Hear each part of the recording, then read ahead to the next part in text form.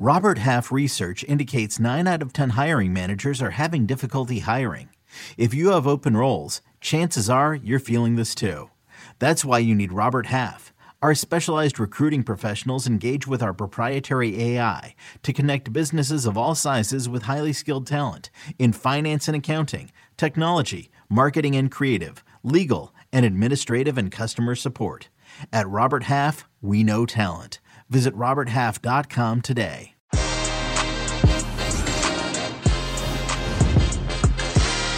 "35 goals were scored of the return of the Champions League Matchday 3 on Tuesday. None of them by Erling Haaland. Insanity all over the place as Atletico Madrid and Liverpool play in a 5-goal fest. PSG just about escape, even though Kylian Mbappé skies a penalty. Vinicius Jr. turns into Ronaldo phenomenal. So many goals, so much action. Heath Pearce in the house. Jonathan Johnson joining later on. Hopefully Christina Unko as well. Champions League recap. Que Golazo begins right now. Hey everybody, welcome to Que Golazo Champions League Match Day 3 Tuesday recap. Heath Pearce, how are you, bud? I'm doing well, man. I just like the fact that I can catch you at any time of the day and your energy is peaking, which means I don't know if it doesn't ever not peak, but I'm doing well, man. How you doing? I'm good. Yeah, listen, by the way, when I'm not on screen, like, I'm just an absolute mess. I'm asleep on the couch. I'm just like, so I have to like turn it up. I'm like here and I'm here. I'm Jacqueline Hyde, but it's good to see you, buddy. Thanks for joining us. Heath Pearce always with us throughout the week, specifically in recap action for the Champions League. As we mentioned, so many goals, so much action. In a moment when he is ready, Jonathan Johnson will join us from Parc des Princes as PSG escape. To be honest, we were feeling good for Jesse Marsch for a little bit, but Lionel Messi came alive. PSG obviously got that win, even though Kylian Mbappé missed a penalty towards the end. So that was a tricky one, and we'll talk about the rest of the action. But let's begin. By the way, if you're watching this on YouTube live, thank you so much. I really can't emphasize that enough. Thank you. We want to hear from you. Get in that comment section, share your thoughts, ask us a question, ask Heath a question. Christina Unko, who is our officiating expert, she can answer all your questions as well. Get everything off your chest. Our producer will throw the best comments on screen because Des Norris is good like that. And if you're listening in podcast form, that's very nice. You know what's even nicer? Subscribe to Que Golazo Pod wherever you get your pods, and take a minute to leave us a glowing rating and review. But we want engagement, everybody. Send in your comments, send in your questions. We're going to throw it all at you. All right, let's begin actually with let's go with PSG Leipzig, and then hopefully JJ will join us in a second. But Heath Pearce, listen, Jesse Marsch nearly got away with one here. He needed this game. Obviously, it's not going that rosy for Leipzig. They went off to Parc des Princes and PSG, but individual talent essentially overlooked. But Ronaldinho was in the house, some Americans were in the house, and Mauricio Pochettino gets away with one. How did you see this one? Well, I was surprised that Ronaldinho was there and not watching Mo Salah play for Liverpool in the Atletico Madrid, as they are now the newest comparison, as we know. The joke that is the internet has them compared. But yeah, it was hard, right, for Leipzig. If you go back to the start of this game, you realize just how outmatched they are by just the star talent of Paris Saint-Germain. I think that the timing of this match lined up well for something to happen for Leipzig. And for long stretches, it seemed like, they might stay in this. I thought that they matched up well with PSG. I thought they kind of punched their way back into these moments. And I thought PSG just didn't have that killer instinct at times where they were allowing RB Leipzig for many moments to just get further up the field and get into dangerous positions that RB Leipzig showed that they're capable of converting on. Unfortunately, penalty call and things like that I think just swayed the other way. I think it's funny when you look at the timing of it.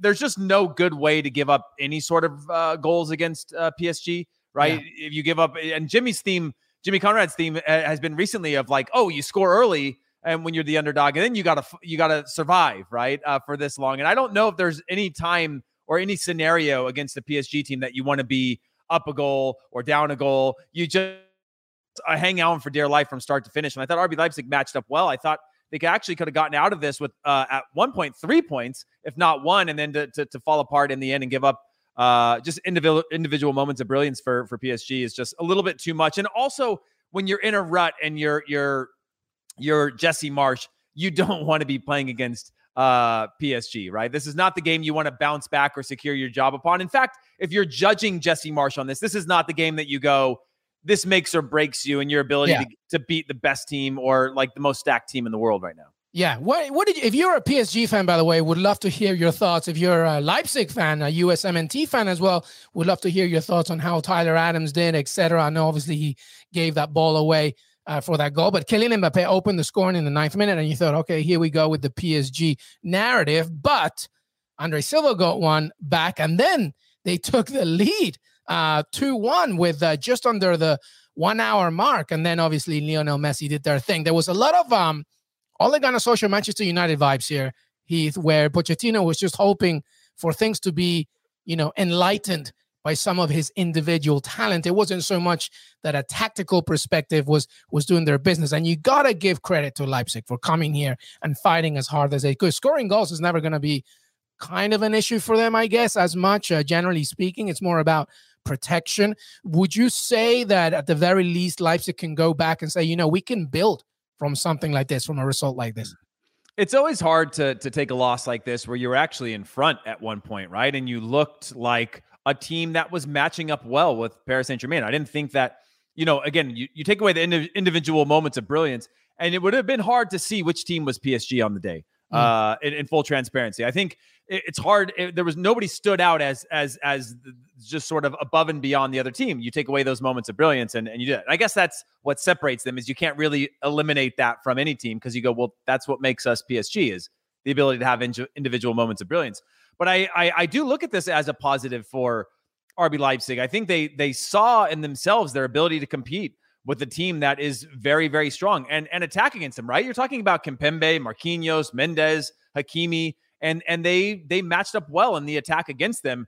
And Andre Silva, as we know, not the production that we've seen from him, that we saw from him last season in the Bundesliga, but to be able to score, I think, is an important part for his confidence. And then just the team overall. I don't think there was ever a moment, again, not to repeat myself, that RB Leipzig looked outmatched or outplayed or out of their depth. Sometimes we see this discrepancy, and especially when you're talking about the group of death.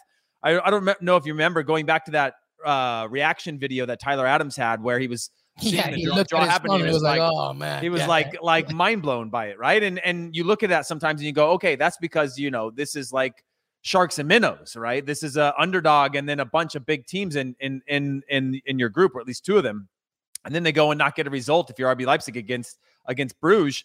And you go, okay, well, you got to be able to win some of these games. And then they match up well on this one, where I think they've been looking for a little bit of that belief. And we've gone over Jesse Marsch's tactics this year. We've gone over the fact that they haven't replaced some of their outgoing players that were world-class and went to some of the biggest clubs. We haven't seen the output of last season. And so there's all these pieces coming to it that I think they saw a belief in themselves for large parts of this. It's just unfortunate that you come out with 0 points and you're pretty much doomed to fighting. And I think they were already really having to scrap now to make the Europa League, to keep that sort of trend in the right direction for Jesse Marsch's job, but also the team's form.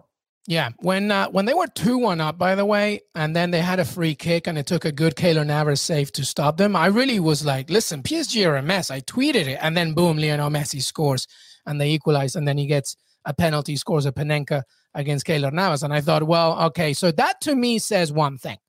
You, PSG, are at this moment relying on the fact that individual brilliance will get you out of trouble. And I don't know how long that's going to last, especially when, this collection of players are not yet clicking. So, I said even before the Champions League started, look, with this team, PSG, you better get to the final. Now it's like, wow, okay, getting to the knockout stage will be good for you. It's kind of ridiculous, don't you think? Well, when you look at just the cohesion of the team, this is a problem, right? We talked about the fact that you have all these stars and those individual moments of brilliance. When we talk about Manchester United, we say, hey, they've got if they're going to have individual moments of brilliance, it's going to be a very long season. It's the same for PSG. And then when you say, okay, team cohesion, well, they're still missing players today, right? No Neymar. That's a difficult thing to prepare for, in terms of the team you want to roll out. You want Sergio Ramos is still missing too. Yeah. Sergio Ramos, like who's in your team, who's out of your team. Yeah, you're going to slowly find cohesion. But if at a certain point you want to roll out your best lineup and have a run of games where you can actually start to build that rhythm. Now, do I think they're probably better having a rotation? I do, because then Messi becomes the star and Mbappe becomes the star, and you have a different balance. And then maybe Messi's not playing and Neymar and Mbappe. And, there's some sort of balance that I think they can find with saying this is your team for today. And they have the ability or brilliance to be able to do that. And I am worried about just cohesion of that team anyway, because we've seen when they're all on the field, nobody knows which gets to take the play off, who's tracking back, who has to play defense, who doesn't. They're all sort of looking at each other being like, nah, man, I'm the best player in the world. And the other one's like, no, I'm the best player in the world. You go play defense. And so, overall, I think cohesion is going to be an issue if they don't make it a squad rotation type thing, and you have cohesion from, say, like your regular 7 or 8 that are playing behind your big stars. Yeah, well, mate, this is basically the time when a PSG side can maybe say to themselves, let's just get through the year. And then once the knockout stages, we'll get our chemistry, which is really, honestly, what usually happens with these big teams. By the way, get in that comment section, everybody, and tell us where you're watching from and what game or games you just finished watching. We want to hear from you.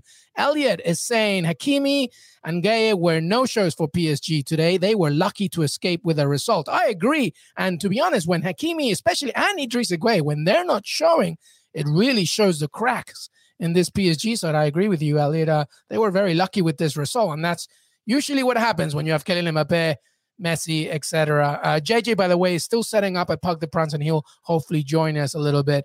Christina Uncle is here, though, Heath Pierre. So what I want to do is I want to bring her in, and we want to talk a little bit Atletico Madrid and Liverpool. What a game. Christina Uncle, what's up? How are you? Hi, team. I am doing well. I think I'm kind of in the same place as you all. Everything just started crashing all at the same time for me on all these games. 35 goals scored, none by Erling Haaland, Christina. That's a little crazy, huh? That is a little crazy. Let's focus on that, shall we? Actually. No, we're not letting you get away with that. Let's talk Atletico Madrid, Liverpool. There were a lot of talking points here. Well, the first thing I want to do is talk to you about both penalties, okay? I think, obviously, there's not much to discuss when it comes to the Liverpool one. I think that was pretty obvious and pretty silly, but I would love for you to focus maybe more on the one that VAR, the Atleti one, where it looked like Diogo Jota and Luis Suarez were like, jumbled in together. Then, VAR came in. They said, look, ref, you better take a look. And the ref didn't give it. Very brave from the ref at Wanda Metropolitano. What'd you make of it, Christina? Very brave. I'm actually glad that the VAR did intervene on this. So the referees on this match, German referees, we have Daniel Siebert, one of the younger referees coming up, but basically going to be pretty much Felix Birch's replacement, right? When we talk about kind of coming up the line, and he had a really experienced VAR with him on this match. He had Bastian Denker, and as we all know, in the Bundesliga, their standard of clear and obvious error is very, very high.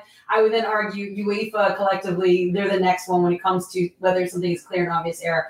I like this call of recommending this VAR recommendation down to overturn the penalty, because I don't blame the referee. In an instant play, split of a second, you see two players coming cross by cross. You don't really know how much contact there is. He did a really good job of, I would say, milking that play or drawing that foul out of it. So I understand where the referee made that decision on the game, but this is what VAR is for, and I like it because it recommends. Nobody here would say we want penalty on this, right? The words that are commonly used with these kinds of contexts is it's soft, right? We don't want this. This isn't something that rises to a penalty, right? Especially one that can impact the outcome of the game, such as it would here. So I do like it. I do think it reaches a clear and obvious error. And then I obviously know that just based on the officials on this match, it definitely ticked off all those marks for them. So very brave decision by referee Siebert here, just for the fact that, as you guys know, everything leading into this, from the red card, right, to the other penalty, everything was going against Atletico. And to make this call that you're going to overturn, which I wish he had kind of gone a little bit more into the center field and then overturned the decision, because he was right there at the bench. Yeah. I'm surprised nothing got thrown at him. That's a little bit more of a survival skill that I think he'll figure out a little bit later. Yeah. Just to follow up on that, Christina, did you think there was anything open for interpretation on that? Because, again, you break down anything into slow motion, you can see that there's contact. You can see that there's a little bit of a hold, obviously makes a meal of it. I'm just curious if there was any, like, if it's clear enough that even Atletico Madrid should be able to see it later on and be like, that's not a penalty, because there is enough. There's some sort of grabbing, and there's a little bit of a pull in there. There's a little bit, if you were talking about, letter of the law, it certainly seems seems like that was overturned the right way, because I think that's the right thing to do. Because if you allow everything to go to replay, it can be overturned, or it can go for or against you. You can break it down into slow motion. Is there any sort of interpretation in that, or is that just a clear and obvious overturning? Yeah, no, there could be, but obviously when we're talking about clear and obvious errors, we don't want there to be any kind of a wiggle room, right? So we're not talking about 100%. The standard isn't 100%. The standard's really high though. It's like 90%.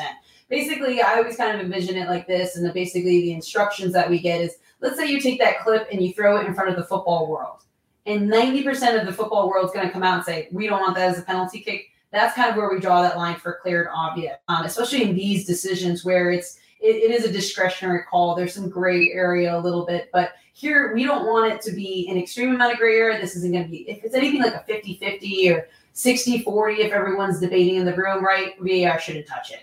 But I think here you're going to have a 90-10 in the respect that people do not want it. And that's kind of what pushes it over, even though there's some slight contact.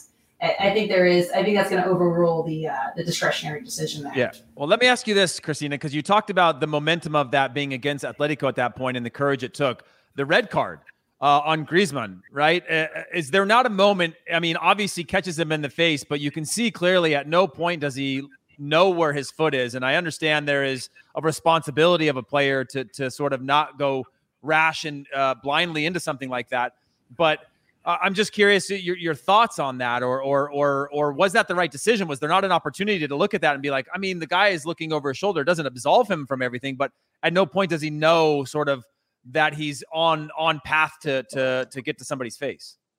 Yeah. So one of the bigger things that we do have to focus on is, right, so naturally you'll have a movement by a player. They're focused on that ball, but you also have to have some consideration where the other players are on that, right? So when you're going in with that swing and that movement of the leg, we've seen this before where someone will go in for a natural clearance of the ball, but leave their studs exposed or continue through that duration of the play and make that contact, studs in the knee, something to that effect, even after they cleared the ball first, and you're seeing those red cards on it. This is something else similar. It's not a play that we would want to encourage for someone to take that type of a challenge or put their foot that high up in the air, which naturally would hit them in the head.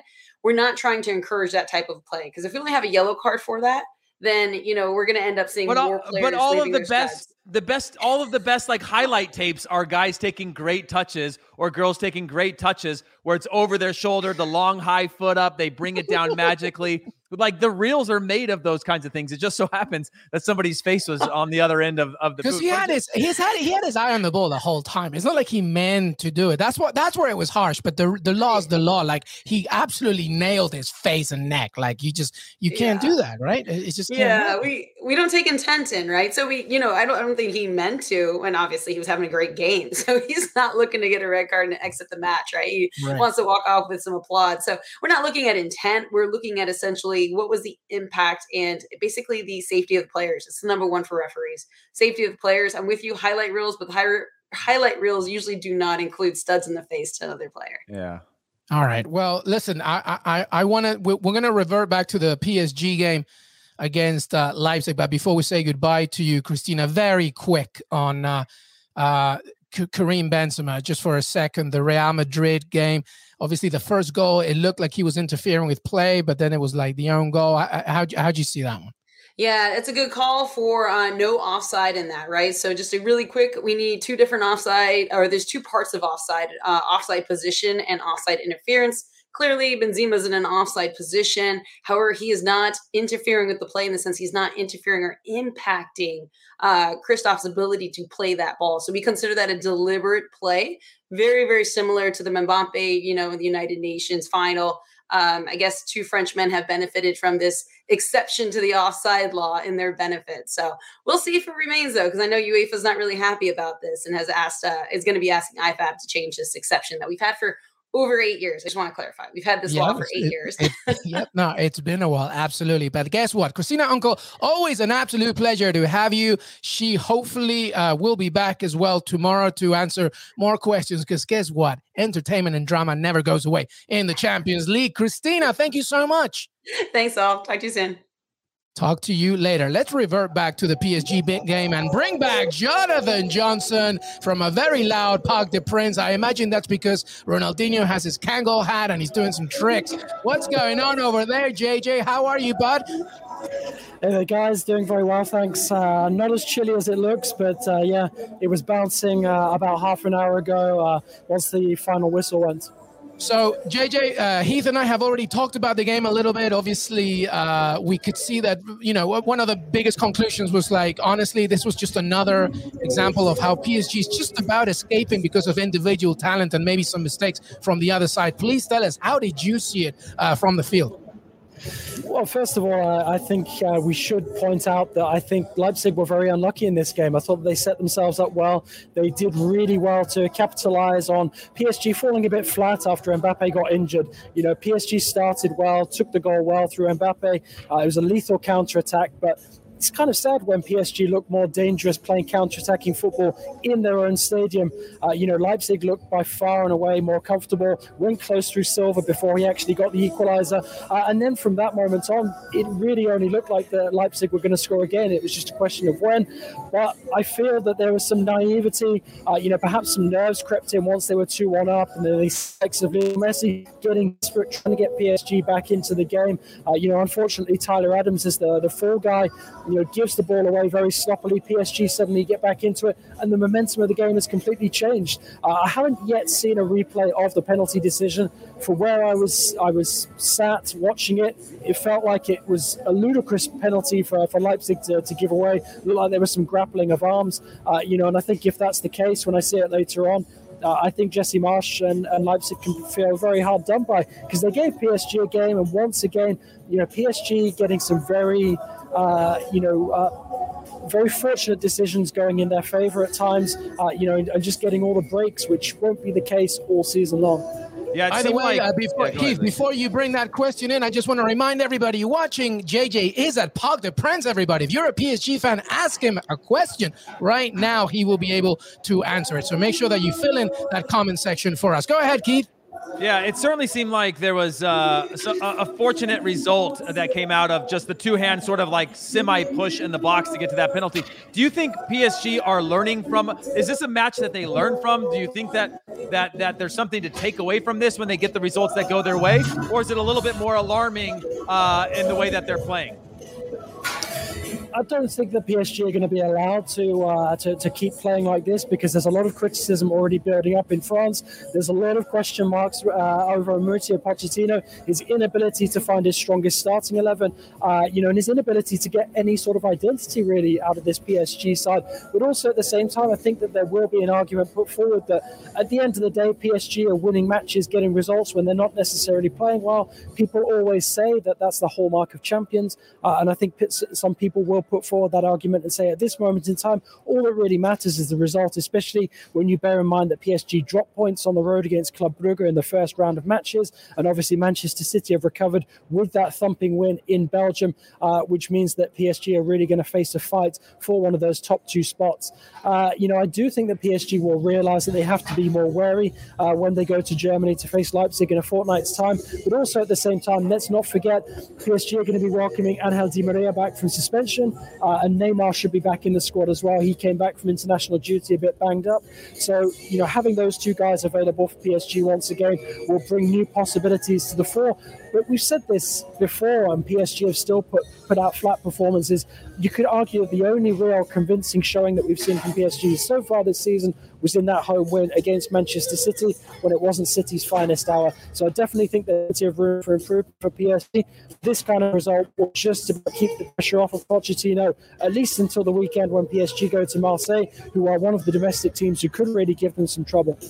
So, by the way, I know that Heath wants to ask one more thing, but before I do that, I want to do something that Heath keeps bringing up. Hey, if you're watching this, all right, who do you like better? Who do you think is better, Mohamed Salah or Ronaldinho in his day? I want to see how many insane people watch our show. So if you think Salah, put an S. If you think Ronaldinho, put an R. Please don't make me go over there and proverbially smack you. You know there's only one answer for this one. Hey, JJ. Heath has another question for you.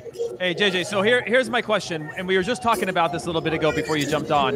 Is it going to be a matter of putting 1 or 2 stars on the field or 3 stars together instead of having your best 11, knowing that you have a team of world stars? Is that the best route forward for this team, where you always have one of your players rotated, a Neymar on the bench, or coming back or rested, a Messi rested, an Mbappe rested? Is that what you think is the best route forward for this team to start to find some cohesion behind them, but also just to allow them to have one player that gets to put the team on their back, or 2 players that can sort of spur the offense instead of them having confusion as to who's leading this team, what's the rhythm of play, what's the system of play, and all of that? Definitely think there's an argument to say that PSG actually are at their best when they're short-handed. We've seen Mauricio Pochettino dig out some very interesting performances and results when PSG haven't had everybody fit and available.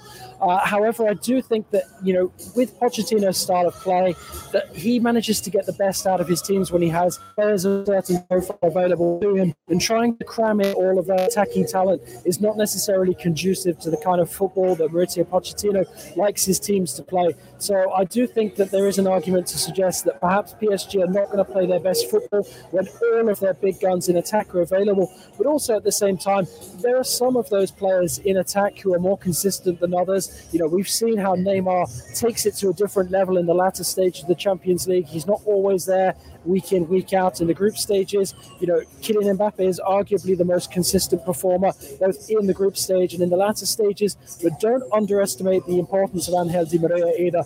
I think when he comes back into that team, he brings such creativity, something that, I think PSG are lacking a little bit at this moment in time. That's not to say that Messi is hamstringing them.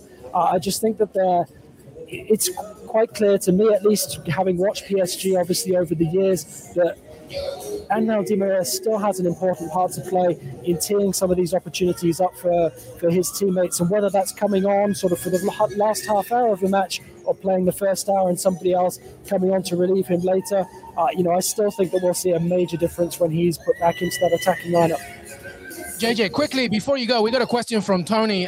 Pretty good one, I think. I didn't get to see the PSG game, but I've seen some post-game commentary. And Peter Schmeichel from our Paramount show said he thought that no Neymar seemed to open up the field for Mbappe. Was that the case, did you think?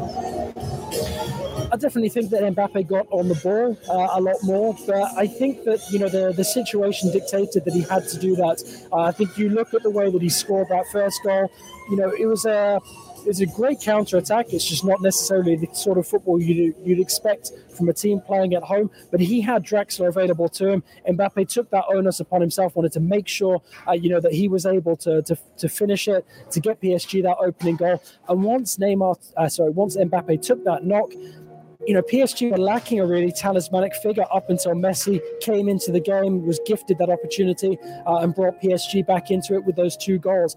I'd say that Mbappe definitely has talismanic potential, but he hasn't been able to show that he can carry the team on his shoulders in the way that we've seen from Neymar in the last couple of seasons. But obviously, the big issue for PSG is how often they get Neymar on the pitch, because to be without him again for this game was a big blow, and we very nearly cost PSG. Well, Jonathan Johnson at Parc des Princes, I know you said that it doesn't look cold, but it does look a little chilly, but you look very smooth in that scarf, my friend. I feel like you look like you belong in Daniel Craig's new James Bond movie. I'm not sure, a villain or a hero. Either one. I don't know. You look good, my friend, but why don't you get home, get yourself a cuppa? But thank you so much for joining us, and we will see you soon, JJ. Thank you so much, buddy. Thanks a lot, guys. Always a pleasure. All right, and that's Jonathan Johnson from Parc des Princes. He will get home, and we welcome in. What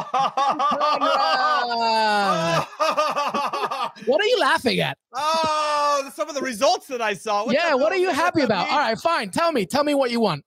Tell me what you're happy about. Well, first and foremost, Ajax. What a performance. Real Madrid. What a performance. I mean, just some really good professional performances out there, and Liverpool figuring out a way to survive. I thought that onslaught by Atletico Madrid. I'm happy to talk about whatever you like, though. Give me 35 goals, not one scored by Erling Haaland, too. That's crazy, huh? It is crazy. I thought that he had at least one in his bag, but Ajax were very, very good on both sides of the ball. So respect has to be given to them. They earned it tonight. They did.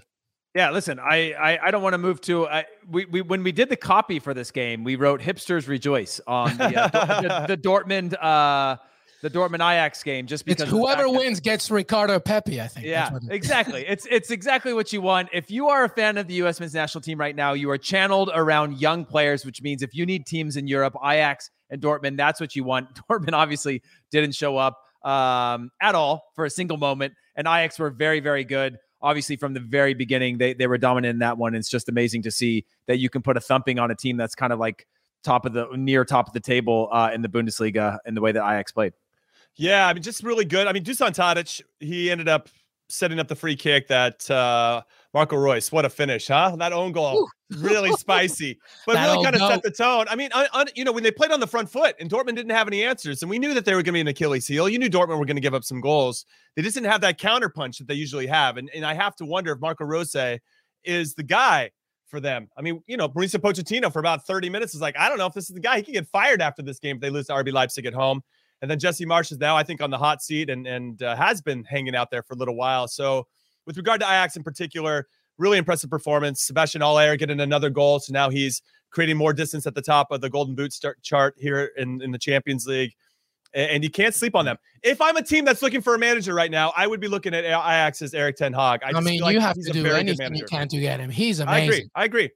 He's amazing, amazing manager. Hey, listen, what do you think? What do you think? If you're an Ajax fan, please send us your thoughts. Oh, look who's back. Ilyas from Somalia, I believe, right? Ilyas, unless you're somewhere else. Sebastian Haller looks like a different player compared to when he was at West Ham. You know what the difference is? We just said it. Erik ten Hag, I'm telling you.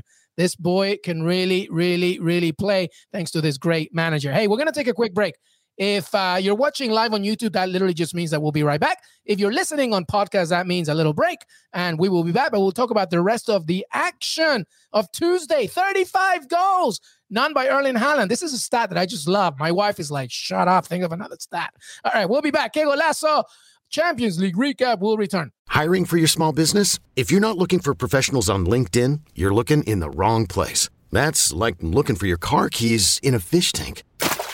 LinkedIn helps you hire professionals you can't find anywhere else, even those who aren't actively searching for a new job but might be open to the perfect role. In a given month, over 70% of LinkedIn users don't even visit other leading job sites. So start looking in the right place. With LinkedIn, you can hire professionals like a professional. Post your free job on linkedin.com/recommend today.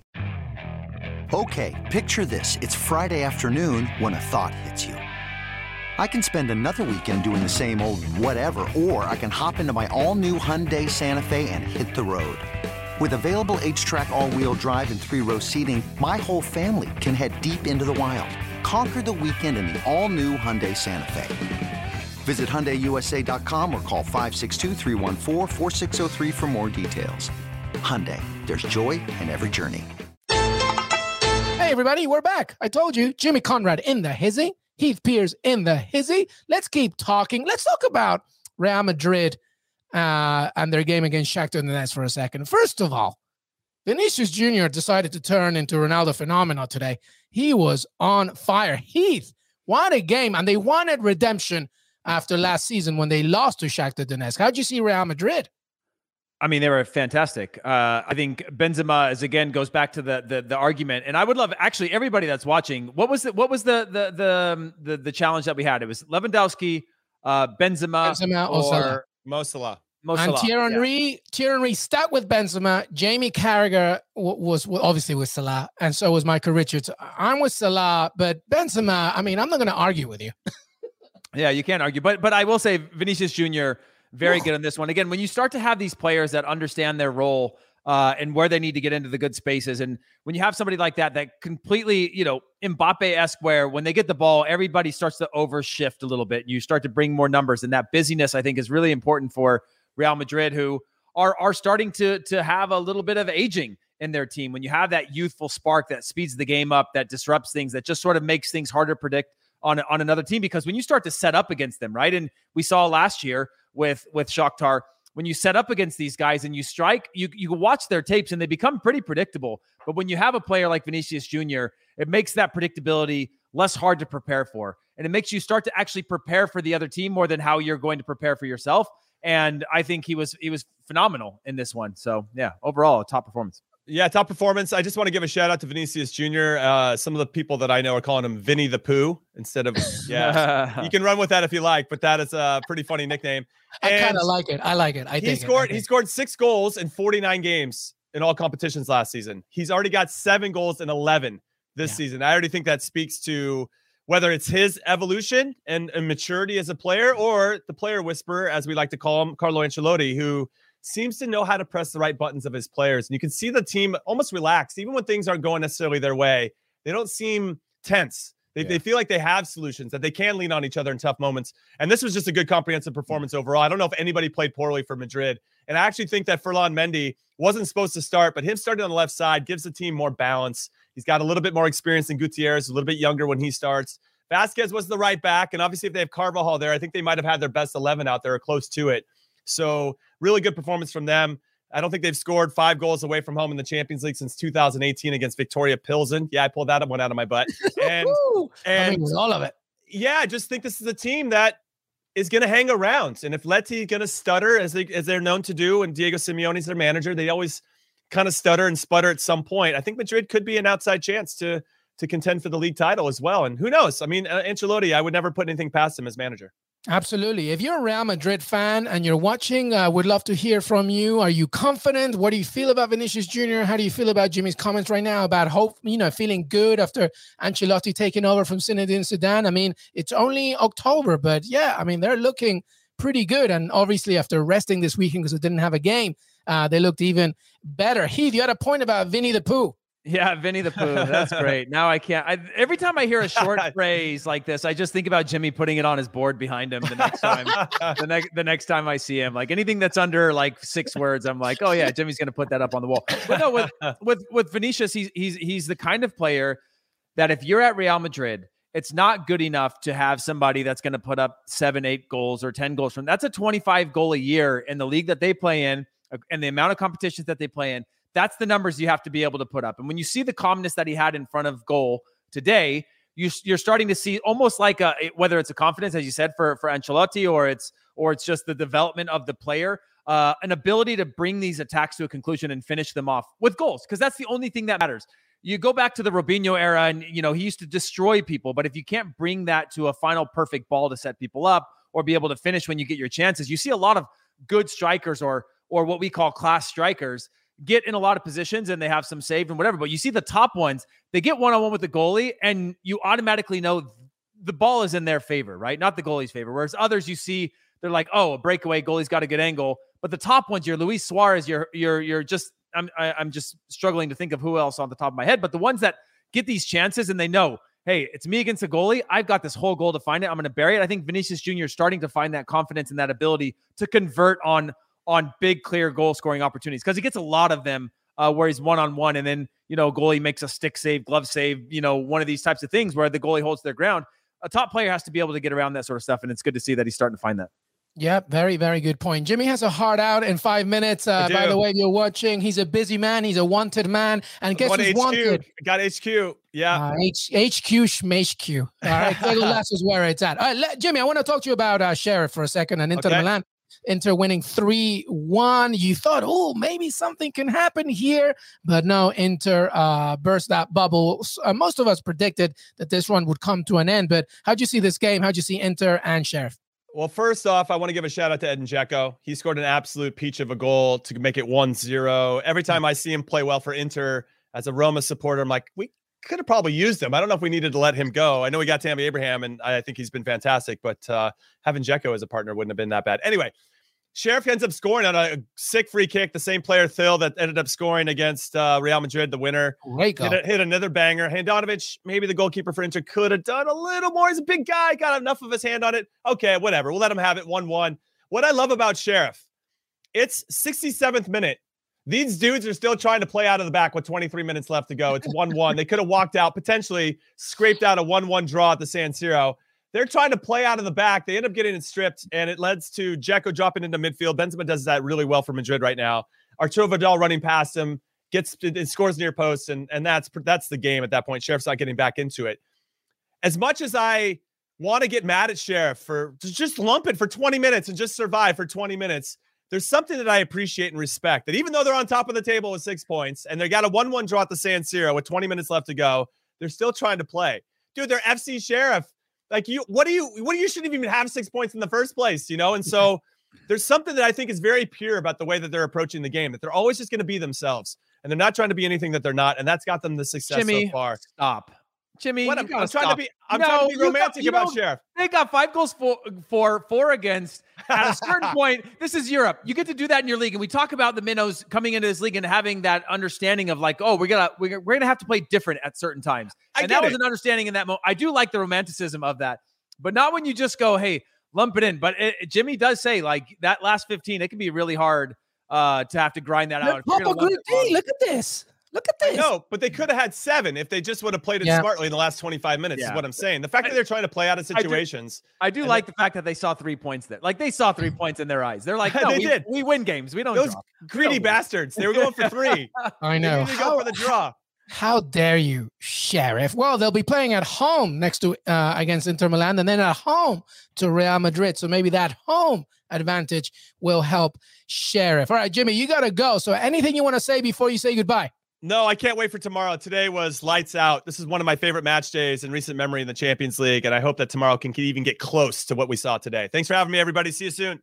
See you later, Jimmy Conrad. Thank you so much. Jimmy will be back for us, and Heath and I will wrap things up here. All right, let's keep going through the rest of the evening here, Heath Pierce. Let's talk about Porto and Milan. Porto beat AC Milan in Group B. It was a tough contest. A little bit of a questionable goal there. Maybe there was like some kind of foul right before Luis Diaz buries it, the Colombian. But regardless, AC Milan, once again, is going to be struggling in their own group. What do you make of that one? I mean, this is one where they're on 0 points after 3 games. They're at the very bottom. And I think that's problematic. We saw last year, though, the same sort of thing happened to Inter Milan, where they went on to then win the league, having nothing else to worry about. I don't always think that's the perfect recipe, because when you're a player, the mindset of a player isn't like, oh, one less trophy to fight for. Hooray. Let's focus on one thing. Your mindset is like, oh, we fell short of that. That sucks. And then you get on with business, but it's not like this sort of, there's no like preparing for that. But yeah, this was a close one. And when you look at the table, not great for Milan in this one. Obviously the upsides of this one, more minutes again for Zlatan to come in for Olivier Giroud. I think that's a really important factor for them. And then when I'm looking at a match like this, those are the ones that they have to be able to win, because this type of match is what they're going to face in Serie A, right? This is the type of game, closely contested, tactically very sound, tactically very smart, like Porto are. They're not going to give you a lot. You're going to have to sort of scrap and fight and wait for your few moments. The fact that they didn't convert on that, I think, is a little bit problematic, and where we saw them fall short last season in Serie A when they play these types of matchups that are very, very close, being able to convert. And then, so, yeah, I think it's a little bit problematic for them. I think that could lead to an upside for them long run, but you never want to be on 0 points after 3 match days. Yeah, the problem for Milan in the Champions League is the format doesn't help them. The scheduling of they have to now travel to Atletico Madrid, then they host Liverpool, and they don't face Porto till the last game of the group stages, and by then it might just be too late. But to your point, that could be a blessing in disguise. We'll see. By the way, Manchester City destroyed Club Brugge 5-1. I watched this game. They were just like business as usual. They were just clicking everywhere. Both fullback scoring. I'm a fan of that, man, on a day like that. Like I tweeted something. It was something like, I've been saying, and we've been saying, no number 9. Is that a problem? Pep Guardiola is so good at seeing the pitch and just thinking of the pitch as like a chessboard and just putting the pieces where he wants them to be. It doesn't matter, honestly, if you have a number 9 or not. And that's what happened today. You had Phil Foden, you had Kevin De Bruyne, you had Jack Grealish, Riyad Mahrez, and they were all interchanging roles. And Phil Foden's ball to Cancelo, which was the opener, was a perfect example of that. It was so deep. But anyway, straight, just business from them. Are you even more confident of Man City even after losing that PSG game in this Champions League tournament? Yeah, and one of the things that I really liked about this is Cole Palmer scoring. It's not often you have a young player coming through. Phil Foden being the only example of a young player breaking into the first team. We saw everything from Brahim Diaz end up on loan at Real Madrid and ending up at AC Milan. It's a very difficult environment for young players, not because of anything. But now to see players get into these matches and contribute, I think is a really important factor for the fans of Manchester City. It's great to have big name players and big stars, but you want some of that homegrown talent starting to work their way through. So to score a goal like that, it's really important. And like you said, there's a genius to Pep Guardiola that, can tear teams like this apart. I mean, obviously there's a big discrepancy between Bruges and Man City, but we've seen Bruges be able to take points in Europe consistently against some of the bigger teams. And so I think it was a comprehensive performance for this one, and one that allowed them to then, with that type of lead, make as many subs as they did, and rotate players through their team, which I think all those little tiny details that go in your favor if you're Pep Guardiola, where you're like, okay, we got a heavy schedule coming up. We need the win. We don't have to win this, but we do need to win this. It's important too, because we believe that we can get the results to get into the knockout stages. It then allows you to go, okay, it's going according to plan. Get some subs in. Let's rotate. Let's keep these players fresh because you've got a long season ahead. And when you're going to look back at moments where you've been able to rotate because it's not a closely contested 0-0 or 1-0 against somebody that you should have a comfortable lead against, I think is really important when you're trying to break down the season and the workloads of your players. Yeah, and to your point about that group, by the way, even though Club Brugge got destroyed today, they're still kind of in it. They're third with 4 points, Man City with 6 points, and PSG obviously with 7. If you're a Man City fan, by the way, and you're watching, how much more confident are you now with the likes, as you mentioned, Palmer scoring, Phil Foden looking very good, Jack Grealish, of course, and getting to that final again? Because I feel you more confident of you getting to that final more than last season. There's more balance here. So I would love to hear from Man City fans. Give us your comments.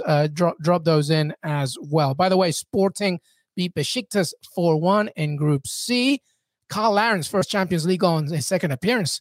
By the way, Canada, Heath Pierce, Canada are here, and they're not going anywhere, man.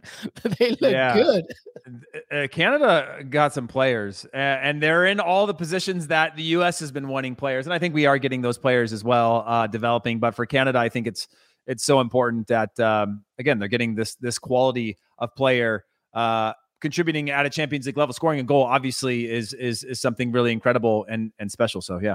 Absolutely. All right. So we're going to get to now our final thoughts, and that basically will take us to Wednesday's action because, today was really plentiful when it came to goals, but tomorrow should hope for the same. If our producer Des Norris puts them up, we can show them to you in a second, but some of them include, of course, Manchester United against Atalanta, Barcelona against Dynamo Kiev. There you go. Salzburg, Wolfsburg, Barcelona, Dynamo Kiev are the early kickoffs. Man United, Atalanta headlines those 3 p.m. kickoffs Eastern, but there's still a lot of stuff there as well. Juventus, Chelsea play, Sevilla, Lille. I feel anything from those games, Heath, that you're looking at going, ooh, I better keep my eye on that one. Well, as an American fan, I'm looking at Salzburg with Brendan Aronson and John Anthony Brooks playing against Wolfsburg. Also, that being what is looking like the potential destination for Ricardo Pepi. So if you're an American fan, do you like that? I don't love it. I don't love it for sure in terms of, when I look at Ajax today and I go, wow, that sure seems like a fun place, or even a PSV Eindhoven or something like that plays in that sort of traditional 4-3-3 system that's built around that's who I want. Like the ball, creating chances, things like that. I think Wolfsburg are very good. That's a Champions League club. Obviously, they play under a lot of pressure, but at the same time, the system of a Wolfsburg hasn't always been a certain way, right? When I think about the development of a player, you go into Ajax, it's not going to be like a manager comes out and a new manager comes in and they play a completely different type of footballing system, right? You're going into an actual school of football, and that is built on tradition, and it outlasts any player or any coach. And I think that's a really strong thing for a player, that even if you don't play there, you get better because you learn something new. Whereas at Wolfsburg, a coach could come out, a coach could come in, philosophy can change, the players come in and out. It's built around the players that you have, and I don't think that's always catering to a goal scorer. Having said that, Edin Dzeko, a fantastic goal scorer to come through there. Grafich, another fantastic goal scorer to come through there. So they've had their goal scorers throughout the year. I'm obviously talking about the year that they won the league, won the Bundesliga, but don't love it for Ricardo Pepi. I don't mean to get off on that.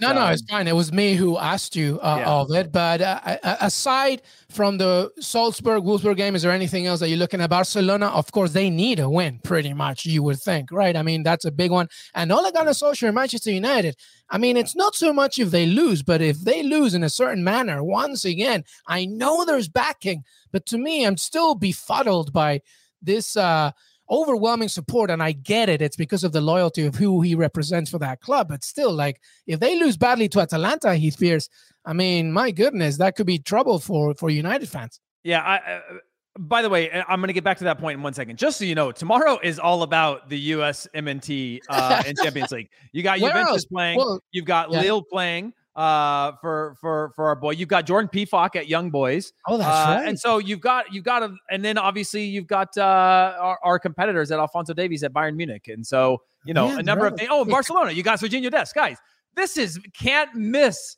CONCACAF heavy, USMNT heavy. But again, going back to when we talked about Jesse Marsch at RB Leipzig, and it's hard to judge a team like that. That's because you are the underdog, right? And it's tough to take this in isolation and say, hey, this result against PSG. Now, maybe you could say the way in which you gave up those results, you don't have the team motivated, or tactically your team's not good enough because you had the lead and you gave that up. Also still hard to judge because you're like, yeah, but they have Mbappe. Like, what do you want me to do? But looking at this, when you look at Manchester United, for Ole Gunnar, this is a must-win game. You're playing against Atalanta. You are a bigger club. You are a better team, and you should be able to prove that and show that. Now, I don't know if that swings one way or another, but it's one of those games that it comes under this much pressure, and the same thing at Barcelona, where you're supposed to win this. Now, I think Barcelona has got a heavier advantage against the Dinamo Kiev than an Atalanta, who I think are capable of beating you in more ways than Dinamo could beat Barcelona. But overall, for Manchester United, that's a bounce back moment where you say, let's not compound the issues that we've gone through. Let's get the result. Let's make it a professional result. Doesn't have to be great, but you have all of the players that this should be a pretty comfortable win for you at home. They are. Manchester United are at home. And just to remind everybody, that's Group F. Atalanta lead the group with 4 points. Then it's Young Boys, because remember, Young Boys did beat Manchester United. Then it's United with 3 points, and then Villarreal at the bottom. Obviously, big game there as well. And then Barcelona are bottom of Group E. 0 points, 2 losses, conceded 6 goals, scored 0. This is a big game for them as well. And just to remind everybody, that's the Group F. Atalanta against Manchester United, Young Boys, Villarreal. And then if we scroll, look at that. Bayern Munich obviously doing their thing. Benfica, Dinamo Kiev, and Barcelona right there with nothing there. And that's it. -6, by the way. Barcelona -6. Barcelona, that is. Unbelievable. Unbelievable. So please let us know what you think. Make sure that you follow us on Twitter, Que Golazo Pod. Make sure that you subscribe to YouTube and put that notification bell so you get all the episodes. If you're listening to this on pods, we are on Spotify, Stitcher, and also check us out on CBS Sports app and CBSSports.com. Heath Pearce has been amazing throughout this whole thing, and obviously we got plenty more with him. I want to thank Jonathan Johnson as well, Christina Uncle, Jimmy Conrad. Heath, final words before we say goodbye. What a cast you had on today, whipping people in and out that was a lot of fun, man. That was a roller coaster ride, and I appreciate you having me. It's like we're Richmond AFC, baby. We're just taking care of business right here. Who would you be in that situation, Heath Pearce? Oh, Ted Lasso. Sadly, I would be Nate. But I would like to be Nate, man. What a heart he has. Oh, what a terrible way to imagine reading the script for season 2. You're like, oh my God, really? I have to be this guy? Unbelievable. Now, what have I taught? Come on now. Hopefully season 3 will give us more. But hey, thank you so much, everybody, for watching and listening. Heath Pearce, thank you, brother. Thank you. Have a great evening. We will see you next time, everybody.